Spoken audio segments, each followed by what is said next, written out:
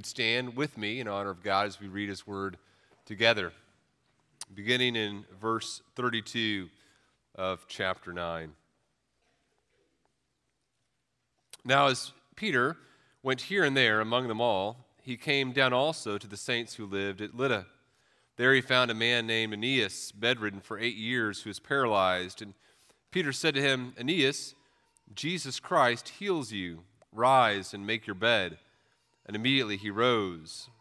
And all the residents of Lydda and Sharon saw him, and they turned to the Lord. Now there was in Joppa a disciple named Tabitha, which translated means Dorcas. She was full of good works and acts of charity. In those days she became ill and died, and when they had washed her, they laid her in an upper room. And since Lydda was near Joppa, the disciples, hearing that Peter was there, sent 2 men to him, urging him, please come to us without delay. So Peter rose and went with them. And when he arrived, they took him to the upper room.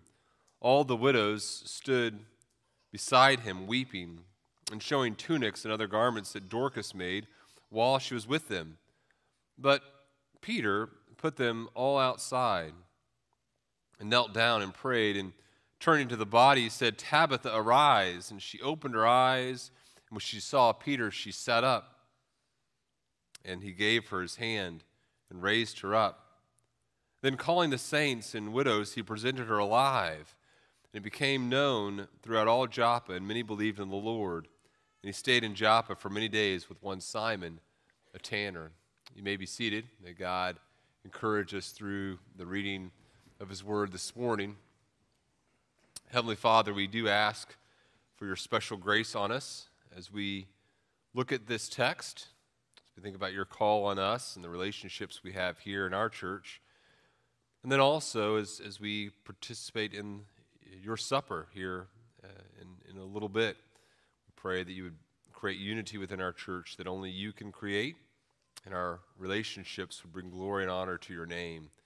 We pray this in the name of Jesus. Amen. So last week we looked at the story of Paul's conversion, arguably the most important conversion in the history of the church, certainly from a historical standpoint, the most significant conversion in the history of the world.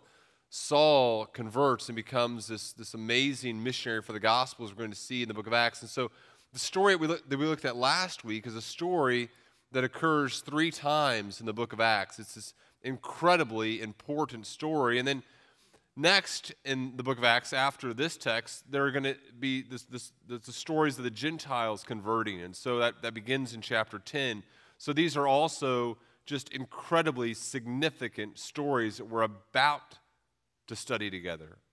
So on either side of the text this morning, there are these watershed moments in the life of the church and really in the history of humanity, even from a secular standpoint. Just these incredibly important stories.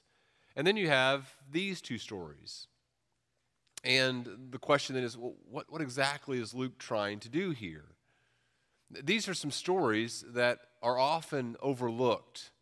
Even one of the commentaries that I was reading this past week, as it kind of summed up the events in this section of the book of Acts, it didn't even mention these 2 stories here about Peter and what he does before he encounters Cornelius in the next chapter.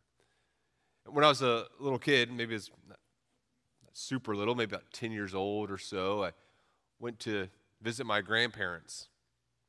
And we went to this church in kind of rural Arkansas, and we went to the Sunday school class, and I was in the Sunday school class with maybe one other kid, and the Sunday school teacher came in, and she had the quarterly that they taught through, and she had opened it up, and she said, okay, this morning we're looking at the story of Dorcas, and now you guys don't know that story. I said, well, yeah, I know that story.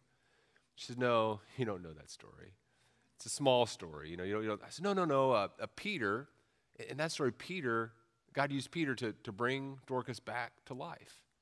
And the teacher was just incredibly impressed. She didn't know the story, and she was really impressed that I had heard of the story. And so she told my grandma, and you can imagine how proud grandma was.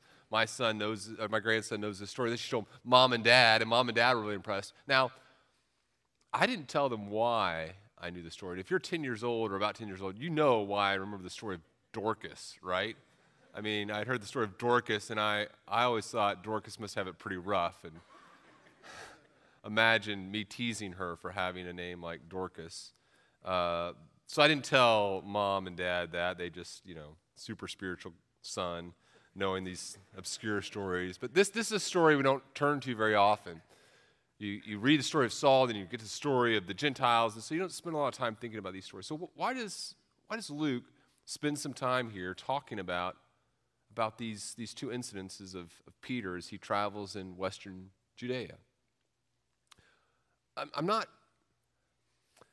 totally sure exactly why he does. There's a lot of things we can glean from this. I mean, obviously here we're learning some more about evangelism. We're learning about the power of the Spirit. We're seeing God confirming Peter's ministry and the apostolic ministry. There's a lot of things here. But if you notice, if you look at the text, verse 31 that we looked at last week, that kind of concludes the last story and serves as a transition. Verse 31 says the church throughout all of Judea and Galilee and Samaria had peace and was being built up and walking in the fear of the Lord and the comfort of the Holy Spirit and multiplied. And then it tells us these two stories, and then it starts talking about what happens with Peter's ministry in Joppa. I think what we're seeing here are some snapshots of the church at peace and growing and being prepared for the ministry that God has for her. In fact, there are a lot of things we could focus on as we look at these stories, but here's kind of the main idea that I want us to think about together as we look at this story together this morning. Here's the main idea I want us to think about. A church with healthy relationships is a church prepared for world-shaking gospel proclamation. Here's a church at peace, a church that the Holy Spirit is working in, and it's a church that God is preparing to do some incredible things through. The church is about to enter into some very tumultuous times, but God in His grace provides this time of strengthening for the church, and the relationships are good, and the relationships are healthy, and God does some amazing things in the churches in the coming chapters. And so what I want us to do is just spend some time looking at some snapshots here of some characteristics that are true of churches that are healthy relationally. And by the way, these are some characteristics that don't cause relational health. They're the fruit of the relational health. They're things that are happening as a church is relationally healthy. In other words, we're not going to say, okay, these are the things that a church that is relationally healthy does, therefore we need to do these things to become relationally healthy. No, what happens is God, in His grace, through the work of the Holy Spirit, creates relational health in a church. And then, as a church has relational health, these are the things that we see taking place in the church. And by the way, I believe God, in His grace, has created at Bethany Community Church healthy relationships, by and large. God, in His grace, has created a time of relational health in our church, and we're grateful for that. And we see these things taking place in our church. We're pursuing these things, but as we pursue these things, we recognize it's God granting them to us. And I believe this could mean that God is preparing Bethany Community Church for world-shaking gospel proclamation, for community-altering gospel witness. Certainly, that's what we're praying for. And as we look in the coming weeks and months at the story of evangelism and Peter and Cornelius, as we look at Paul and Barnabas engaging in missionary journeys, there should be within us a passion, a fervent desire to see God use us to proclaim the good news of His Son, Jesus.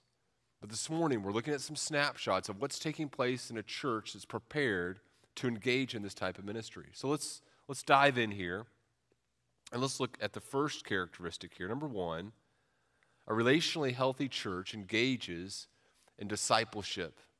A relationally healthy church engages in discipleship. A church that's relationally healthy isn't just coming together to talk about our latest hobbies or interests. A church understands the relationships within her exist for the purpose of discipleship. And again, let's look at what's happening in the text. Peter is traveling around, and we're going to see him in western Judea. He's going to be near the coast, near the Mediterranean coast, between Jerusalem and the Mediterranean coast this morning. And he's in this area, and it says in verse 32 that he's traveling here and there. And so there are some Christians who are already in these communities to which he's traveling.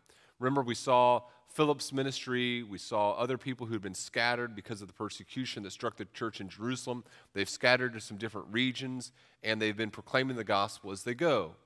And what happens in the book of Acts whenever the gospel is proclaimed?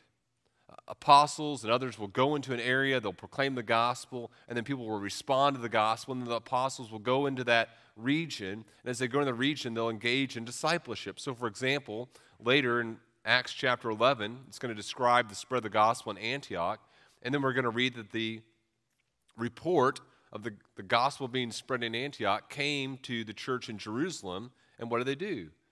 They sent Barnabas to Antioch. He came and he saw the grace of God. He was glad, and he exhorted them all to remain faithful in the Lord with steadfast purpose, for he, Barnabas, was a good man, full of the Holy Spirit and of faith. And a great number of people were added to the Lord. And so Barnabas went to Tarsus to look for Saul, and when he had found him, he brought him to Antioch, and for a whole year, they met with the church and taught a great many people. So what happens? Christians are converted in a region. The apostles go and they train people, spend a lot of time teaching people about the faith. And that's what's happening here. Peter goes into this region. It's going to tell us here in verse 32, he comes to Lydda, and that's a town about 20 miles away from Jerusalem, northwest, and so it's in between Jerusalem and the Mediterranean Sea. And he's going to be there, and then he's going to be in the town of Joppa, which is on the coast itself, kind of where modern-day Tel Aviv is. And that's what Peter's doing. He's going into this community, it says, and he's engaging in discipleship. One commentator called this passage discipleship training. Now, why does he do this? Why would Barnabas and Paul spend an entire year in Antioch teaching? Why is Peter going here and there where the gospel's already there? People have already believed in Jesus. Why spend the time engaging in the teaching? The reason is because there's more to the Christian life than just that initial decision to place one's faith in Jesus Christ as we recognize his lordship. Remember last week we saw Saul recognize the lordship of Jesus Christ. And as a person is converted, as a person recognizes the lordship of Jesus Christ, they recognize that they need to walk according to the way. We talked about that last week. And walking according to the way in submission to the lordship of Jesus Christ means knowing some things. These people have just placed their faith in Jesus Christ, and now they're surrounded by people who are not living their lives in submission to the lordship of Jesus Christ.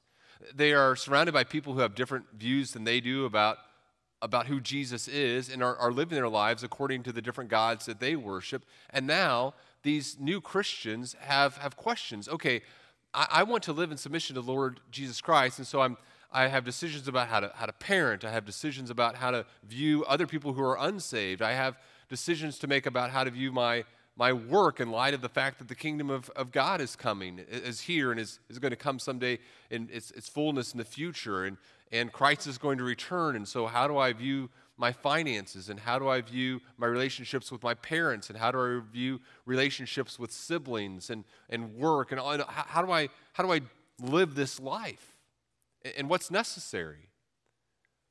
Discipleship. There's a need for people to come alongside us as we place our faith in Jesus Christ and say, okay, here's how you live. Here's how you view parenting. Here's how you take Scripture, God's Word, and what it says, and understand what it means to live in submission to the lordship of Jesus Christ in your workplace when you're surrounded by other people who don't necessarily love the Lord Jesus Christ. Here's how you view family members who are hostile to the gospel. Here's how you still love them at the same time stand firm in your commitment to the Lord Jesus Christ. Discipleship is necessary. And that's what Peter is engaging in. He comes to the saints here, he's encouraging them there in the faith. Now you say, hold on, I don't know about this, Daniel. What do you mean? In our church, we have what we call the 3 M's: membership, maturity, and multiplication. We believe that it's important for every Christian to, first of all, engage in membership, to recognize the need to be a part not only of the universal body of Christ, but the local church, to commit to relationship here. So we encourage people to engage in membership. And then we don't think that's all there is to the Christian life. We think there's also this process of maturity where all of us should be growing in our faith. And we grow in our faith as we learn more and as we serve others. There's this maturity that takes place in the Christian life. And then we also believe that it's important to multiply. We believe that discipleship is an essential element of the Christian life. You should be engaged in teaching other people about how to live in obedience to God. You say, well, Daniel, wait a minute. I don't know barely anything about the Christian life. I certainly have not arrived where I need to in the Christian life. And if you knew the areas that I struggle in, you would say, hey, you stay away from other Christians, not you engage in relationship with other Christians. And to which I would say, well, maybe there's some areas of ministry you shouldn't be engaging in, but all of us should be involved in striving for at least some level of discipleship. We do this in other areas of our life. We haven't attained perfection, and yet we instruct others. I'm trying to do kind of at least a monthly house project with the boys. And as you know, I get lots of sermon illustrations from my house projects. It's not something I'm naturally gifted in. This is an area where I have to watch YouTube videos on how to do things, right? This last week, we were running wiring through the walls in our house, and there are a lot of holes now in the dry. And so I was teaching the boys, okay, here's how you put a hole in the wall, which they're way ahead of me on. Like that didn't take a lot of instruction.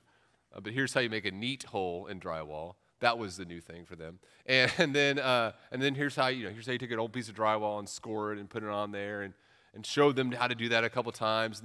And then they did it, and theirs were better than mine. But it's not a contest, as I keep telling them. But that's not something I'm naturally. But that's our process of discipleship, of mentoring. We do it in our other areas of our life. We should be doing it in our spiritual life as well.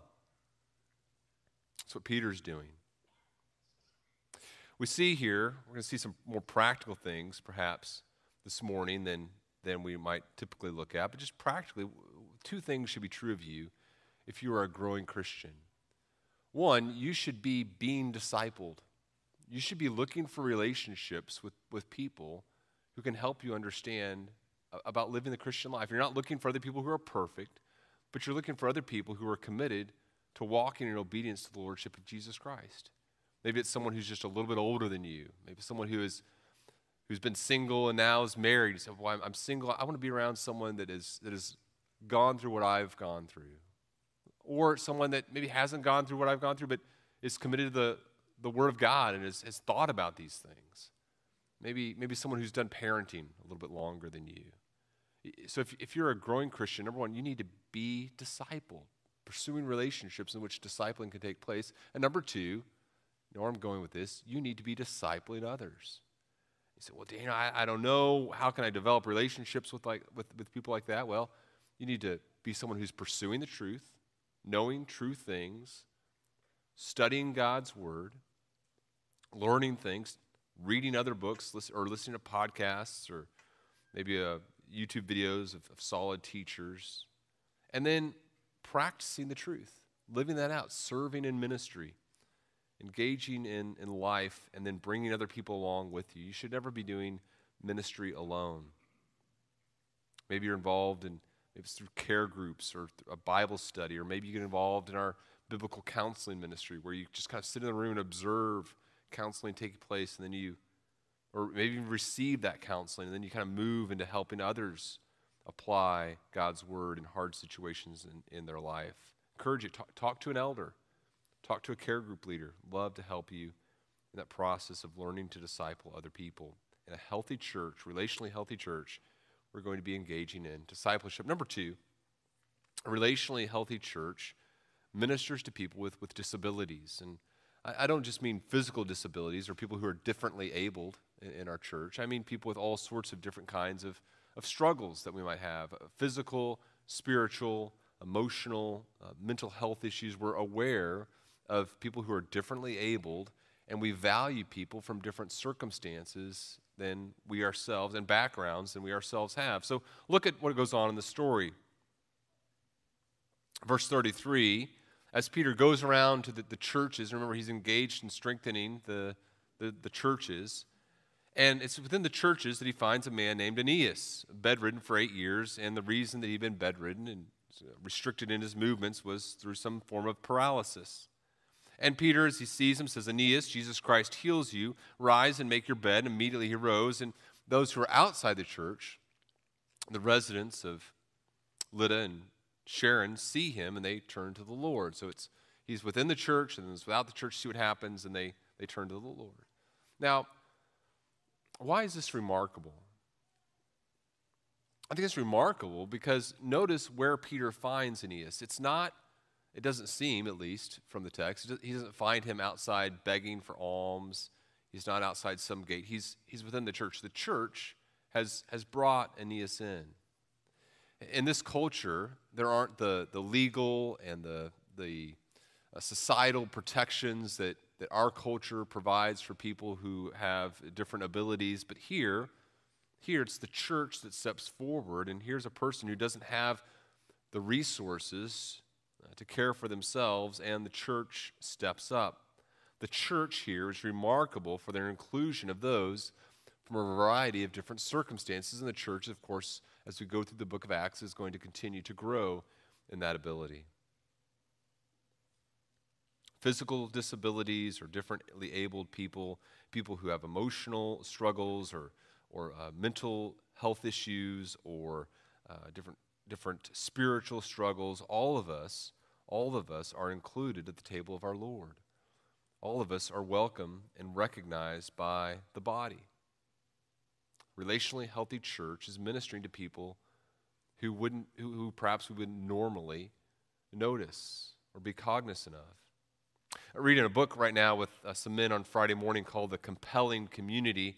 And in the book, the authors describe two different types of communities that can exist in a church. One is what he calls the gospel plus community. He says, in this type of community, there's good relationships. But these relationships aren't based on just the gospel. It's the gospel, but really it's something else. It's the gospel plus something else. And so they may all say the same thing about Jesus, but really the relationships are based on the fact that we're the same age, or that we have the same type of educational experience, or that we're from the same cultural background, or we both like the same sports teams, or we have both have the same interest in some sort of social issue. That's the gospel plus community. But then there's also communities that are gospel, what they call gospel revealing communities. And listen what they write about gospel revealing communities. In gospel revealing community, many relationships would never exist but for the truth and the power of the gospel, either because of the depth of care for each other or because two people in a relationship have little in common but Christ. Now, of course, it is not wrong to be friends with people who are like us, and that's going to happen very often within the context of the church, and it's very helpful, right, to have friends who are kind of going through some of the same life experiences that we are. But what the argument of compelling community is that our relationships ultimately, foundationally, are based not on our shared external commonalities, but upon our shared commitment to the gospel of Jesus Christ. And as we have that common commitment, our relationships are going to be much deeper, and there's going to be a gospel ground of our relationships that causes us to be aware of people from different circumstances and need. There are many people who are in need of inclusion in the body of Christ at Bethany Community Church. And my encouragement, thinking practically here this morning, my encouragement to you would be to be a person who is aware of the potential barriers of entry to worship at Bethany Community Church. So as you look around and say, okay, it's very easy, perhaps, for me to come in and to engage in worship. I've been here for a number of years. I know people. It's easy for me to make my way to my seat and so forth. But to ask yourself, okay, if I wasn't me, if I was someone else, what sort of barriers to entry for worship would there be for me? If I was a mom who was bringing her kids here, what sort of barriers of entry would make it harder for me to engage in the joy of worship here? Maybe as you look, you say, okay, but it's hard to get in from that parking lot into the nursery, and you see a mom coming in with all her kids and bags and like her baby made of bricks, and that carrier, and I'm going to help. I'm going to don't grab her baby without asking, but I'm going to help her do what she needs to help find the rooms and help get her stuff and her kids where they need to go. I'm going to be aware of what are the barriers to entry of other people enjoying worship. I'm going to be involved in nursery and children's ministries so that the parents and children can feel like this is a great place to worship and know and love the Lord. I'm going to be involved. I'd encourage you to be involved in the Buddy Program. The Buddy Program is a wonderful ministry that has need of people right now to come alongside different people and say, I'm going to make Bethany Community Church a place where these people feel loved and welcomed, even though they may not be experiencing the worship service in the same way that I am on a weekly basis. I want to be a person that's aware of those needs. That's going to be true in a relationally healthy church. Number 3, a relationally healthy church teems with good works. That word teems means it's full of, it's bristling with, it's consumed with these, and you can find just overflowing examples of good works. And now we turn to the story of Tabitha, or translated Dorcas, and both those names mean deer or gazelle. Tabitha is like the Aramaic form of her name, and then Dorcas is the Greek version. So it says in verse 36, in Joppa, there's a disciple named Tabitha. Joppa is on the coast of the Mediterranean Sea there. Peter arrives there, and there in that community, there's Tabitha.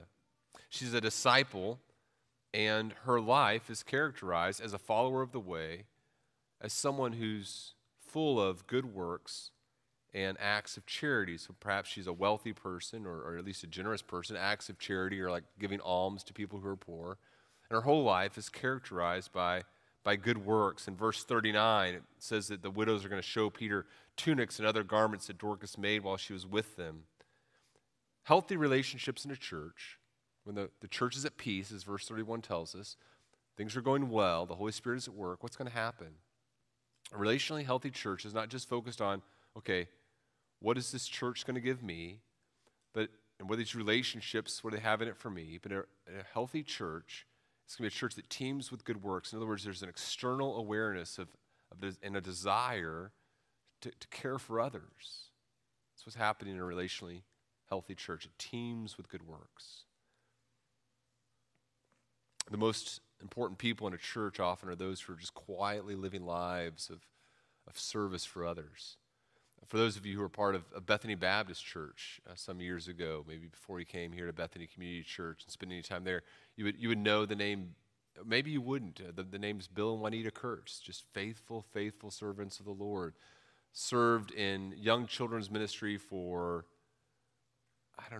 40 years, over 35 years, a very, very long time, faithful ministry of serving, maybe longer than that, serving the children, served as custodians in the church for a long period of time. I came to Bethany Baptist when I was in my early 20s, and here's this couple in their 70s who were cleaning my office. It was very, very embarrassing. I should be helping you guys, but they're just very, very faithful. And if our final rewards are based on comparative works, I wouldn't mind being Bill and Juanita as they appear before the Lord. Juanita passed away a few years ago. Bill turns 90 this month by God's grace. He's in Arizona near his son Tim. But that's what we want, right? We want a church where we're Bill and Juanita's. We're aware of needs of others. We're just kind of quietly, faithfully serving other people. You say, well, how? How do I grow my ability to do that? Again, just kind of thinking practically, I'd encourage you to be aware. growing your awareness of this. I think of, for example, the Serving Others Selflessly ministry, SOS. You can find it on our website. It's led by Gene Lehman, and you can go and you can contact Gene and say, Gene, what sort of needs exist in the church? Put me on a list. I'm ready to serve when you need me. There's a couple just a few weeks ago had an issue with mold in their house, and just overwhelming to think about that issue, and they kind of think, okay, how do we handle this and all the other things that are going on in life, and they talk to their care group leader. What did their care group leader do? Their care group leader said, okay, we're going to get together, contacted Gene, boom. Within a couple of days, like before I could respond to the email to help out, Gene already had a team together and was knocking things literally together, and everyone was glad I wasn't the one knocking holes, right? That's what happens in a relationally healthy church, and encourage you to be involved in contacting Gene if God would lay that on your heart, serving others selflessly. That, even if it's not that ministry, all of us should be involved in ministries like that. Number 4, a relationally healthy church enjoys deep relationships. A relationally healthy church enjoys deep relationships. And so, in other words, what I mean is not just we share really significant things with one another, but our relationships are grounded in the gospel, and there's a gospel depth to these relationships that causes us to be close. What happens to Dorcas? It says in verse 37, and we're going to look at the next 3 characteristics with these verses. We're going to see 3 things that kind of go together here.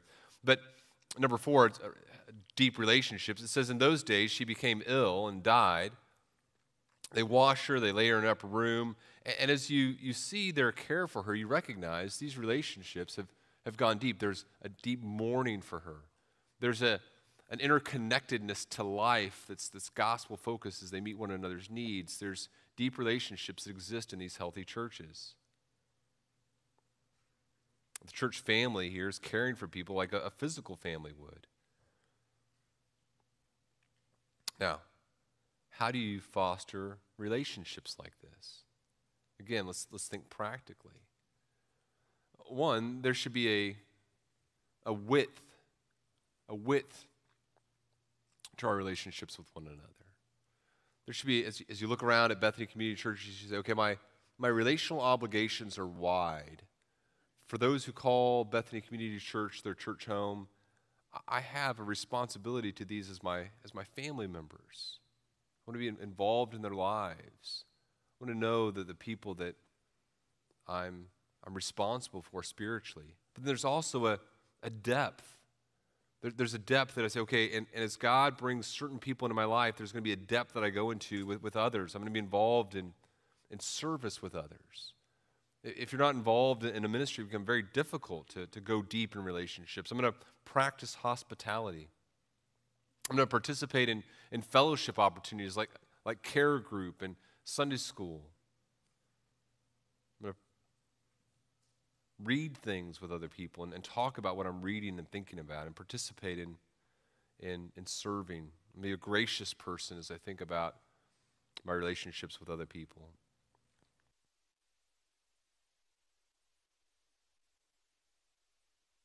Excuse me. It's not COVID. I took a rapid test on Thursday at a gas station, and he said 50-50. No, I did take it. I'm good. I mean, it's something else terrible, but it's not COVID. It's not. Okay, allergies. Maybe. Number 5. Number 5. A relationally healthy church experiences sorrow. Okay. A relationally healthy church experiences sorrow. Without deep relationship, there's no sorrow.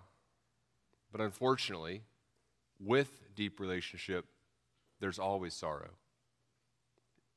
Isn't that sad? There's a care they show for Dorcas. There's this careful care they show for her body, and the loss of her presence is tangible. You see these women showing Peter the things that Tabitha has made them and saying, look how wonderful she was. And there's this clear loss. There's this presence that's no longer in their lives that they mourn. As The Queen one time said, "Grief is the price we pay for love." That's Queen Elizabeth, not the band Queen. Grief is the price we pay for love, or for you younger people, Vision from the Marvel series WandaVision. What is grief if not love persevering? So without love and the continued presence of it, we wouldn't experience grief. In other words, there's this presence of grief that's inevitable when relationships go deep. And if you've been a part of Bethany Community Church for any length of time, or really any family for any length of time, you know the truth of this. I look back at pictures from 20 years ago when I came, and I can see, oh man, that person is no longer with us because of cancer. There's that terrible accident, and that person or their family is no longer with us. These people have, due to old age and just the reality of the shortness of life, are no longer with us. And with each year that the sorrow increases, right? Because more people are going to be lost. It's reality. What do we do with that? What do we do with that? Think about even marriage. We enter into the marriage covenant knowing that if we are faithful to the vow, there's going to be incredible pain when separation through death takes place in the future. It's true for all relationships in which fervent, deep love exists. A relationally healthy church is going to experience that. But that brings us to the next point here. Number 6, a relationally healthy church also is going to hope in the resurrection. It's interesting here that the ladies and the church, what they're doing here with Peter and with Dorcas, and they tell him to come quickly, and they're telling Peter about the beautiful things that Dorcas has done and the things that she's made them and the way that she's cared for them. And Peter puts the people outside, he kneels down, and he prays, and he says, "Tabitha, arise," and she gets up and she sees Peter. He takes her hand, and she's presented alive. And so there's this joy as well, right? Now, for the church that believes in the gospel and where churches are relationally healthy, what takes place? We recognize, okay, there is sorrow that awaits this church. For every one of us in this room, sorrow awaits unless the Lord returns very soon. Sorrow awaits. There's going to be loss of relationship. All the people in this room, and again, unless there's some sort of major medical breakthrough, are not going to be around in the next 100 years. And as time goes on, many of us are going to fall and are going to sleep. There's going to be a loss. But as that happens, what also simultaneously happens, a church where the relationships are deep and healthy and rich continually points one another to the hope of the resurrection. And that motivates and spurs gospel proclamation. C.S. Lewis had a wonderful, very famous quote. He talks about the loss of one of his friends, and he's talking about how he lost, there's a group of friends. He says, okay, one friend named Charles died, and he says, okay, now that Charles has died, I've also lost a little bit of Tolkien. He was another member of that group. He says, because now I can no longer watch how Tolkien is going to laugh at one of Charles's jokes. So Charles goes, and I don't have more of Tolkien, I have less. That's true in the church. As we die, as we lose people, we don't have more of the people who have remained. Sometimes we have less of them because we don't see that interaction anymore. But listen to what else Lewis would go on to write as he talks about heaven. He says, friendship exhibits a glorious nearness by resemblance to heaven itself, where the very multitude of the blessed, which no man can number, increases the fruition which each of us has of God. For every soul, seeing him in her own way, doubtless communicates that unique vision to all the rest. That, says an old author, is why the seraphim in Isaiah's vision are crying, holy, holy, holy to one another. The more we thus share the heavenly bread between us, the more we shall have. In a church that's relationally healthy, that's proclaiming the gospel, that's engaging in discipleship, these relationships are going to go deep. And as they go deep, we're going to experience sorrow because of loss. But as we experience sorrow, there's going to be hope in the resurrection because we recognize that we're going to understand more and more of God and His character and His presence in our relationships with one another in eternity. And that is a hope. And it spurs us, as we'll see in weeks ahead, to gospel proclamation. That brings us to the last thing I want us to think about this morning as we prepare to partake of the Lord's Supper in just a moment. A relationally healthy church sees conversions. A relationally healthy church, a church that by God's grace is experiencing peace and the work of the Holy Spirit, is also going to see others placing their faith in Jesus Christ. The hope of the resurrection during this time of the apostolic period, the future of the kingdom is seen in the present. The future kingdom of God is being realized partially in the presence as the apostles' ministry is vindicated. In fact, what Peter's doing here is similar to what Jesus did in Luke 5 and 7 and what Elijah would do in 1 Kings and Elisha would do in 2 Kings 4. The result here of that ministry is many believing in the Lord. And Luke kind of sets up the next scene as Peter stops in Joppa, stays with the tanner. We're going to continue talking about evangelism in a few weeks, and we're going to even pass out a book on evangelism for you to kind of think through if you want that. But I want to read just a couple quotes from that book. It's called Evangelism by Mack Stiles, and just a few quotes to kind of whet your appetite. Listen to what Stiles writes as he talks about a church with a culture of evangelism versus just having evangelistic programs. He says, the fact is, most people come to faith. How do most people come to faith? Most people come to faith through the influence of family members, small group Bible studies, or a conversation with a friend after a church service. So, most people in our church who came to faith did not come to faith by hearing me or someone else in a sermon proclaim the gospel. Some did, but that's not the normative way. Christians intentionally talking about the gospel with one another, with other people, is how most people come to faith in Christ.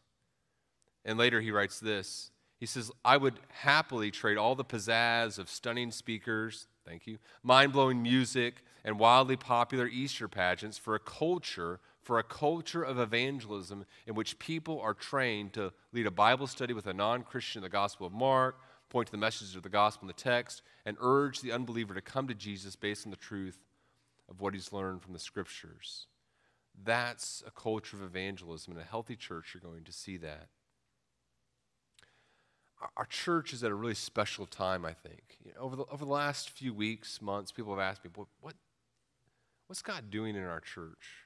As we come out of this hard time of COVID and separation, and we come together, it seems like God is doing it. We're seeing more people numerically, perhaps, but something else is going on. What is God doing? And I don't know for sure what God's future plans for our church are, but here's my hope. My hope is that God has given us this time of relational health, of love for one another.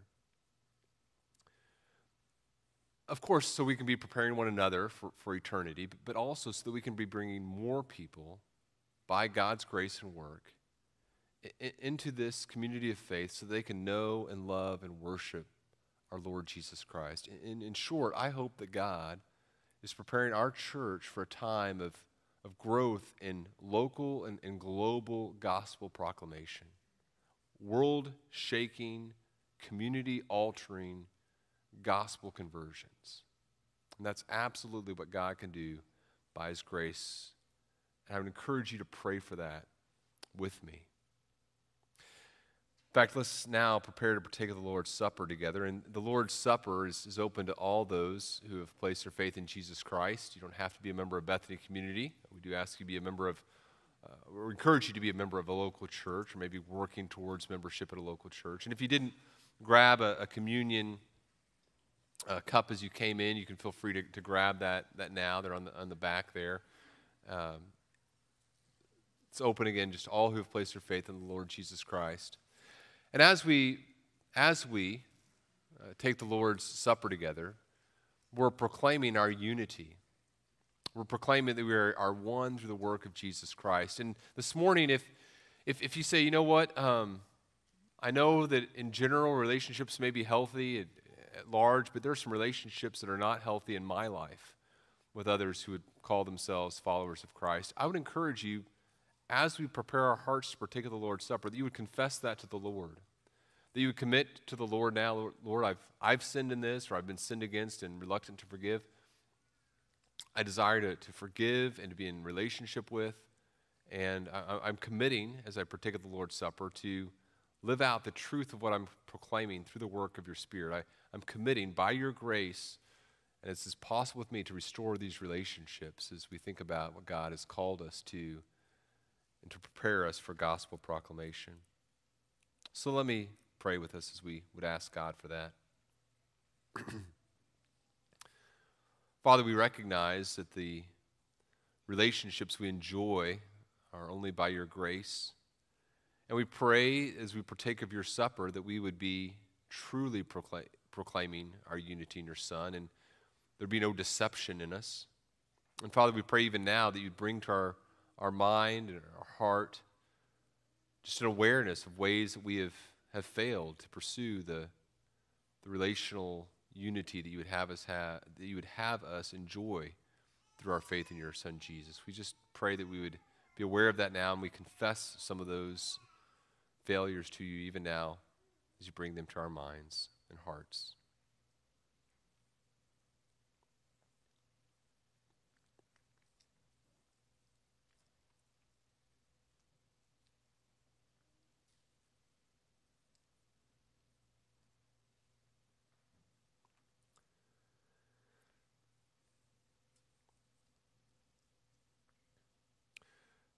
Father, we are completely dependent upon your Son, Jesus, for all aspects of life, for our existence, for our joy, for obedience. And we would ask that you would give us continued fellowship with you, deeper fellowship with you, through our continued trust in your Son. We confess just our relational sins to you, sins of gossip, sins of critical spirits, sin of anger, selfishness in relationship. Forgive us for those things, Father. And if we've damaged relationship, we commit to you this morning, as you bring those to our awareness, we commit to you a willingness to do what we can to restore those things and to pursue that. Please enable us to fulfill that commitment. And as others have wronged us, Father, we release them from the obligation to pay us back. We release them from the debt they owe toward us, and recognize their ultimate debt is to you, that you have taken care of and paid for with the death of your Son Jesus. And who are we to diminish the sacrifice of your Son? And so we pray, if someone else has perhaps sinned against us and doesn't desire to restore that relationship, we pray that you'd work in their hearts, not for our glory or so that we would look good, but so we can experience the closeness you desire for your people. As we partake of your supper, we pray that the things that we are proclaiming would be true. There'd be no deceit found in us. And we pray that in the name of your Son, Jesus. Amen. If you'd take off the first layer of your cup, and take the wafer with me, prepare to partake of the Lord's Supper. The night that he was betrayed, after he'd given thanks, Jesus broke the bread. And when he'd given thanks, he said, "This is my body, which is for you. Do this in remembrance of me."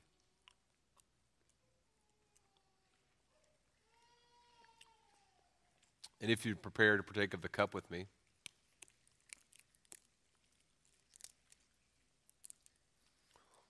in the same way, after supper, he took the cup and said, "This cup is the new covenant in my blood. Drink this in remembrance of me."